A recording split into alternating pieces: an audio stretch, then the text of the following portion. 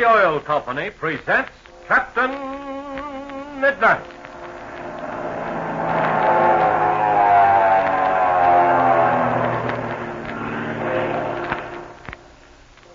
Captain Midnight, brought to you every day, Monday through Friday, at this same time, by the Skelly Oil Company, Skelly jobbers and dealers. But say, look here. Today is December 4th. You know what that means? Well, it means that 3 weeks from today is Christmas. Say, boy, it sure is time for you and Dad to get together and decide what you're going to get Mother for her extra special present this year. Well, here's one swell idea. If you live beyond the city gas mains, I'll bet there's nothing Mother would appreciate more than a beautiful new Skel Gas kitchen range. Skel Gas, you know, spelled Skelgas, is rich, clean, natural gas compressed in steel cylinders and delivered to your home by your Skel Gas dealer. It brings you all the convenience of city gas service for cooking delicious meals quickly and easily. But say, don't forget this. Your Skel Gas dealer is now offering an amazing free gift with every Skel Gas kitchen range ordered before Christmas. A gorgeous 57-piece set of colored dinnerware in the gay Barcelona pattern. A set that has sold in leading stores for as much as $14.95. Yet it's yours absolutely free with any Skel Gas kitchen range if you order it now. Now, here's something else to tell Dad. He can get any Skel Gas kitchen range on a liberal, easy payment plan. Ask your Skel Gas dealer all about it, but don't put it off. Here's a real opportunity to bring Mother the comfort and convenience of cooking with Skel Gas on a modern Skel Gas range that she'll always be proud of.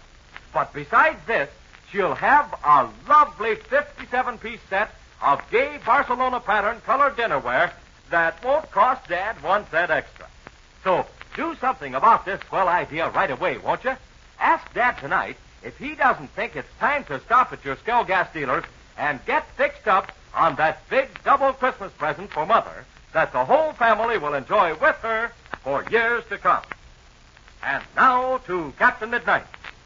Events are rapidly approaching a thrilling climax. Chuck Ramsey is attempting a dangerous takeoff from the small square in front of the Aztec temple at the foot of the waterfall. The plane has been lightened, and Chuck, because of his light weight, is flying the ship instead of Captain Midnight. At the other end of the square is a low stone wall, against which Chuck might crash. Captain Midnight is standing where Chuck started the plane rolling. The ship is now halfway from that point to the wall. Pinky, Slim, and Patsy are watching with fear in their eyes as the plane approaches them. Listen as Patsy exclaims, "Something's wrong. The plane isn't moving fast enough." Get going, Chuck. Get going. He ain't going to make it. He shouldn't have tried it. He'll crack up again this wall here, sure. Come on, Chuck. Get that thing off the ground. Look, the nose is coming up. Chuck's pulling the stick back. More, Chuck, more. Those wheels have got to come up higher. They ain't rising fast enough. He didn't have enough speed. Them wheels are going to hit the wall. Look, the wheels are hit by the great grizzly. Look at that. They hit just to the top of the wall. The ship's bouncing high in the air. Great, you horse of that. He's trailing. But something's wrong. Look. The plane's almost stalled. Here comes Captain Midnight. Hey, Captain, hurry up. Chuck's losing control. The ship's falling down into the river. The plane's almost out of sight. It's down over the water between the trees. Hey, look. Something's happening. Jump on deeper as the ship's standing still. Wait a minute. Chuck's got a chance. The ship's regaining flying speed, see? His wheels are almost in the water. I can't hardly see him down among them For the trees. next second will tell the story. Come on, open her wide, Chuck. He's got her wide open. I can tell by the sound. Climbing his legs. Look, he's still moving. Gosh, oh, hemlock, he ain't hit the water yet. Not up, boy, Chuck, not up, boy. You're coming through. You're going to make it. He's making it. Look, the ship's beginning to rise. Hi, come, that's what it's doing. That air wing's higher now than it was. Oh, by the great horn toad, you were right. I can see air between them there wheels and the water. You're coming through, Chuck. I knew you would. Oh, if that engine doesn't quit now, he's going to make it. Look, he's climbing well now, see? He's up out of them trees. Oh, I never seen a prettier sight in my life. Me either, Slim. Any a veteran pilot wouldn't have been able to do what Chuck did then. See? He's beginning to turn. He's climbing up to get over the ridge. Yeah, he's okay now. Well, he certainly had several mighty bad moments there. Gosh, what made him sit down over the water after he got over the wall? Well, when his wheels hit the wall, Pinky, it stopped him so much that he lost nearly all his flying speed. I don't know how he ever kept the ship level. No. Down in the valley, there's a lot of dead air. Hey, we'd better be getting out of here. Chuck will be on the ground an hour by the time we get back. Yes, you're right. Come on, everybody, let's hurry. An hour later, Captain Midnight and his companions have climbed up the mountainside, crossed the underground river, and come out of the cave above the dry lake bed. Patsy has gone to help her mother care for Dolores Pareda, while Pinky and Slim have returned to their guard post. Near the plane, which Chuck has taxied up beneath the trees, he and Captain Midnight are standing together talking. Let's listen as Captain Midnight says. Well, Chuck, my sincere congratulations. You put on as nice a job of flying as I've ever seen. Gosh, Captain, thanks a lot. But I was awfully lucky. I still don't know how I managed to keep that ship in the air. No, it wasn't all luck, Chuck. Not by a long shot. You showed the result of training, and best of all, you kept cool. And it'd been very easy when your wheels hit that wall to have become excited and lost your head. I knew there was only one thing to do. I could feel I'd lost almost all of my flying speed. And with the motor already wide open, the only thing I could do was to shove the nose down. Mm-hmm. But it looked as though I was going to hit the water before I'd picked up any speed. I wouldn't be a bit surprised if the treads in your tires went a bit wet. One time, I certainly didn't see any air between them and the water. Oh, gosh, I know I was awfully low. But I had such a hard time keeping the ship level that I couldn't think of anything else. Yes, I know. You were down there in a pocket, nothing but dead air. I guess the controls were rather wobbly, weren't they? I'll say they were. I thought a wing was going to drop off any second. Well, now that's over. We've got to look into the future. We've accomplished our first objective, which was to gain possession of 2 planes. Now that we have them, we must use them to advantage. I noticed you divided up the gasoline evenly between the ships. Are we going to do some flying right away? I did that as a safety measure, Chuck. We can't tell what's going to happen. The way it is now, both ships have a couple of hours' supply of gas. If there were only 4 of us, we could fly out of here. Yes, I know, but that's impossible. However, I had a long talk with Senor Pareda this morning. He and I are leaving on a trip. Gosh, Red, can't I go? No, Chuck, no. You're more valuable here. That forced landing on the Temple Square and this takeoff have shown me how much you can be relied upon. You've got plenty of courage. You can keep your wits about you. That's mighty important. Where are you going, Red? We're going to try to get help from the authorities. Senor Pareda didn't want to, but I persuaded him it was the best thing to do. He didn't want to. Well, Chuck, he's always handled his own affairs without any outside help. Sort of like a feudal lord. I see. He felt he should be able to fight his own battles. Well, when do you think you'll be back? We're going to take off at dusk. I think it best to fly at night and thus avoid shark-shot pilots. We should be back later on in the night, certainly before daybreak. Gosh, Red, I just thought of something. Yeah? You remember the mix-up we got into when we thought that one of Shark's pilots was flying the Spartan? Yes, I remember that only too well. Better pick up some kind of an identification for the plane I'm flying. Shark's planes are the same color. We don't want to make any mistakes. I'll say not. Now, listen, I'll tell you what I'll do. I'll tie a small white streamer to the tail skid, so you'll be sure to know me. That's swell. Now, is there anything you want me to do around here? Only this. Make the rounds of the guard posts at least every 2 hours. Be sure the men are awake and on their toes. Okay, Red. I'll be sure and do it. Now, can you think of any other questions? Yeah. Suppose something happens and you don't get back here. You know, we've had a little trouble with these motors, and you might have a forced landing. Yeah, that's very true, Chuck. Well, the town to which we're going lies due north, and is almost exactly an hour's flight. If we're not back an hour after daybreak, you take off, fly to this town, tell your story to the authorities. Tell them you're an American citizen. Show them your passport. I had hoped we could wind up our business down here without troubling the Mexican government. But it doesn't look as though that's going to be possible. Okay, Red. I'll remember. Well, I guess that's all. If something unexpected happens, you'll have to use your own judgment. So far, I'm glad to say it's been pretty good. Well, thanks, Captain. I'll do my best. Yes, I know you will, Chuck. Now, I'm going to get some much-needed rest. Be sure and call me about an hour before dark.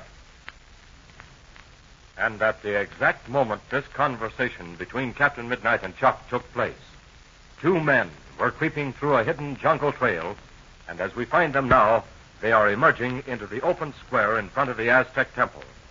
They are Ivan Shark and his chief pilot, Gardo, standing not far from the waterfall. Let's listen as Ivan Shark says. Yes, Gardo. The Indian guide was right. That trail led directly to the temple. Say, this is some place, Chief. Look at that waterfall. It kind of gives you the shivers. At one time, Gardo, this scene was one of barbaric splendor. That kind of lingo's over my head, Chief. I don't get you. Huh? Yeah. It is just as well. You have no imagination, Gardo, and that is a good thing. What did they use this joint for anyway, Chief? You see that massive block of stone in the middle of the square, Gardo? Why, sure, Chief. I'm looking at it now. Well, that block of stone is an altar. Once a year, the high priests of the tribe sacrifice the most beautiful maiden in the tribe. You mean they killed her? That's exactly what I mean, Gardo. First, they bathed her in the water from the falls. Then they put her on the altar in the presence of all the people. Gee, I don't like to think about it, Chief. It gives me the creeps. No, Gardo. It is not a very pleasant thought. But to a man of my intelligence, these things are highly interesting. But we must leave such matters and get back to other things. Yeah, we'd better be thinking about the parade of treasure. Yes. Now, as soon as I have completed a preliminary survey of this place, we will investigate the underground dungeon. But first, we must... What's wrong, Chief? What are you looking at? The plane, Gardo. The plane that Chuck Ramsey landed here. Where is it? Yeah, I don't know, Chief. It was on the edge. Must have fallen over into the water. You are sure it was not blown out? Well, how could it, Chief? Look for yourself. You're right. No one could fly out of here. Now, about this trail up the mountainside. Oh, there it is, Chief, on the right of the waterfall. Shall we go up to it? No, not now. I have just thought of something. If this trail can be used by Captain Midnight and his friends, it can also be used by us. Hey, Chief, you're right. We can slip up this trail and give them the works. I will think about it, Gardo. We do not have time today, and tomorrow we will be busy with the cattle drive. But on the day following, we will put my plan into effect. Yeah, Captain Midnight thinks we don't know about this trail. Yes, Gardo, and that is the beautiful part of it. We will gather all our men together, creep up this path, and surprise Captain Midnight. Yeah. And what a surprise that will be, Gardo.